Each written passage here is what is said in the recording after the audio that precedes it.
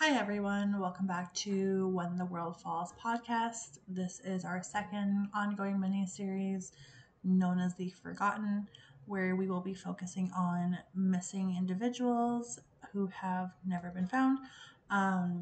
Again, this is really to raise awareness, have conversations around kind of the situations and circumstances of their disappearance.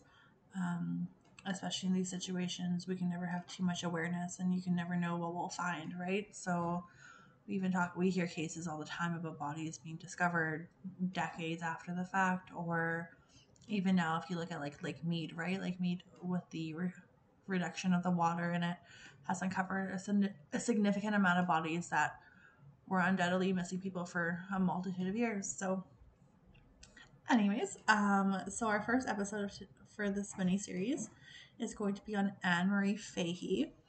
And I mean, technically, this case is arguably solved. However, I think it's still quite an important one. It talks about a lot of domestic violence, toxic relationships, love bombing, age gap relationships, and also how like power plays a huge role in relationships and can contribute to concerns in that area.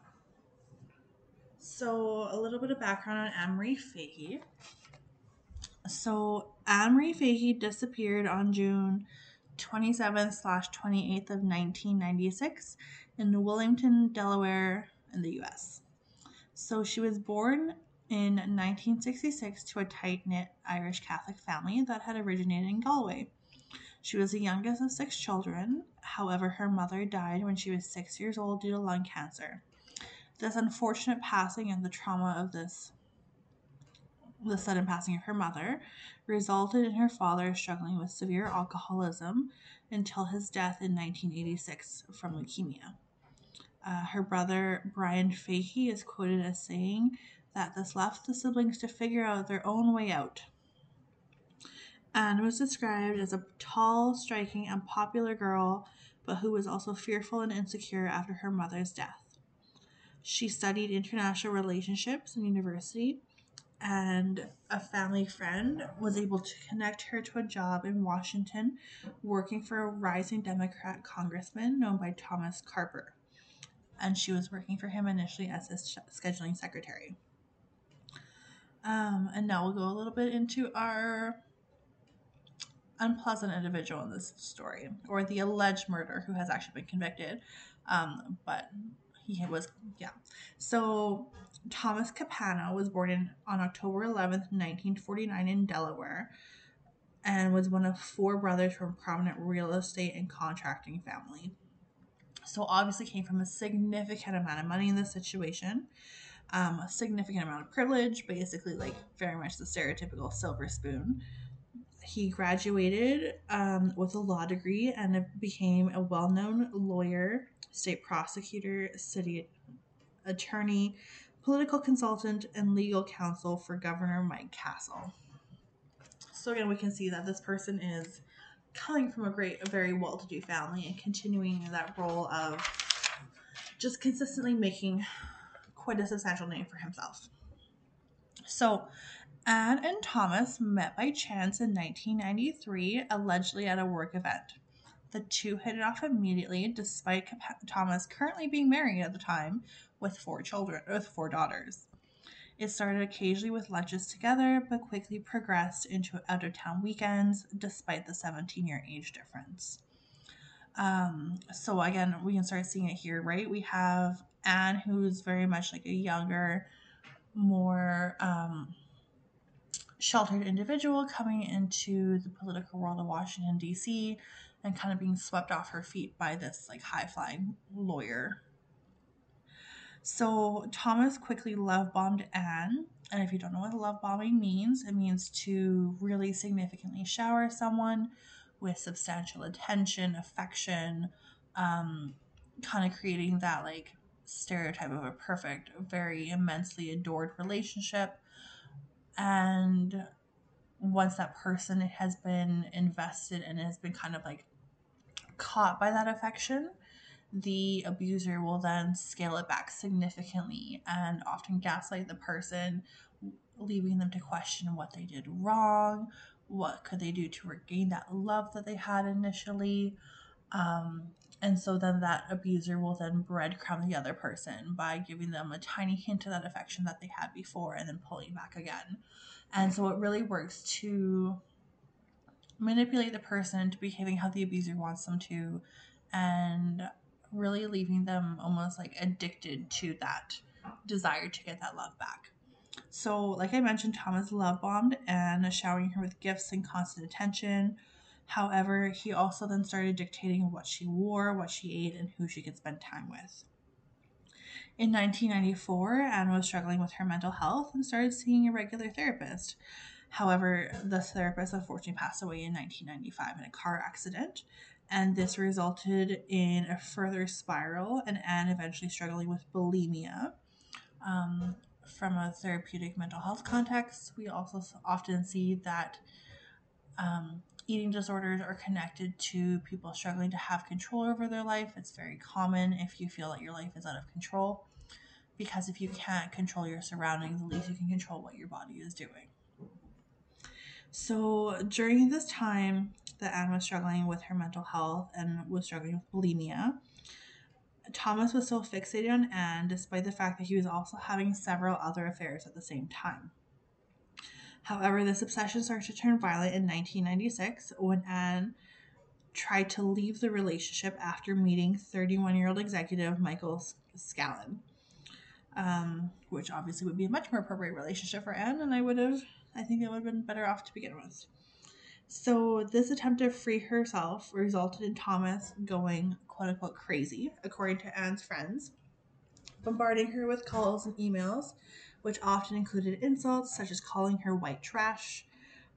This all came to a head on Friday, June 27, 1996, when Anne met with Thomas for dinner.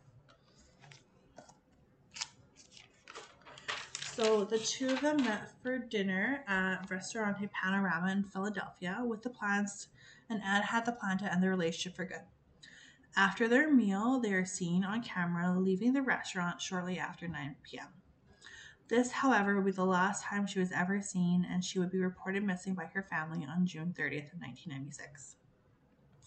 While the rest of the evening remains strictly speculation by police, it is obvious that something horrific has occurred, as Anne has never been seen since.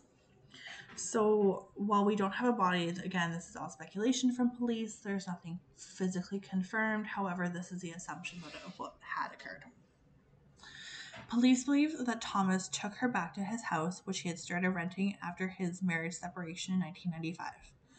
It is believed that an argument ensued, resulted in Thomas shooting Anne dead, and then recruiting his brother Gerard to help him dump the body in the ocean on June 28, 1996, about 60 miles off the shore of New Jersey. And Gerard had actually disclosed participating in this, and that the body was sunk with 2 anchors. However, he almost got away with it, as it wasn't until about 2 years of speculation with no evidence by police that they received confirmation via confession by Gerard Capano of his involvement in the murder. Although the murder weapon was never found, nor has Anne's remains ever been found, Thomas was arrested in November of 1997. When Gerard was being interrogated, he confessed that they had tried to sink a body from his boat with a cooler, but it kept floating up, so they proceeded to use anchors to weigh down the body, along with disposing of a bloodstained carpet and sofa. The empty cooler was actually found on July 4th of 1996, but didn't appear to have been tested for DNA. With regards to the belief of Anne being shot by Capano, although Thomas had never purchased the gun himself, one of his mistresses, Debbie McIntyre, had one that she loaned out to him around the time of the murder. The case ended up going to trial on October of 1998 and lasted 12 weeks. The defense tried to spin the situation and argue that Debbie had burst into Thomas's room and threatened to kill herself over seeing Thomas and Anne allegedly in an intimate embrace. and this resulted in a struggle over the gun, which ended with Anne accidentally being shot. Despite this farce, Thomas was convicted of first-degree murder and sentenced to death by lethal injection. This is a very actually important case because it's also the first case in Delaware where a murder conviction was achieved without a body. In January of 2006, Delaware Supreme Court affirmed the conviction, but remanded the case for new sentencing, which was then changed to life without parole. His 2008 and 2009 appeals were also denied. On September 19th, 2011, Thomas was found dead in his cell due to a heart attack at 61 years old. Unlike Anne, though, Thomas's family was able to be buried and had a funeral. I think in these situations, if we're looking at the drastic age difference, the love bombing, all of the concerning things that emerged, right? I think it's a very clear sign that things were going in a very dangerous direction for Anne and Thomas. Although we have to remember, the fact that Anne was in the process of trying to leave the relationship, this is statistically known as the most dangerous part when fleeing domestic violence, because it is when you're challenging the control of your abuser. And that will often result in the person trying to regain that control through either increased violence, increased manipulation, or sometimes they'll pull the whole, if I can't have you, no one else can garbage. Which is part of what results in the increased likelihood of violence and death occurring at this time. I think, unfortunately, we lost a really a person who would have done quite well in the Washington scene. I think she had a very interesting life to live, and it was cut quite short. And it was cut quite short by a man who couldn't have his ego be injured. And I think that was the most frustrating part of this. And I think it really determines the anger that people have, or that men have towards women at time, right? We have a saying that men are afraid that women will laugh at them, and women are afraid that men will kill them. And I think this is a really good example, because Thomas Capanna became violent when his power and status was being threatened by the fact that Anne was leaving. Anyways, thanks for listening in. I will have photos and images of this case on our Instagram, which is When the World Falls Podcast. If you have any case suggestions, comments, questions, critiques, I welcome it all. And it can just be sent via message on our Instagram page. So this is Teresa signing off, and I'll see you next time.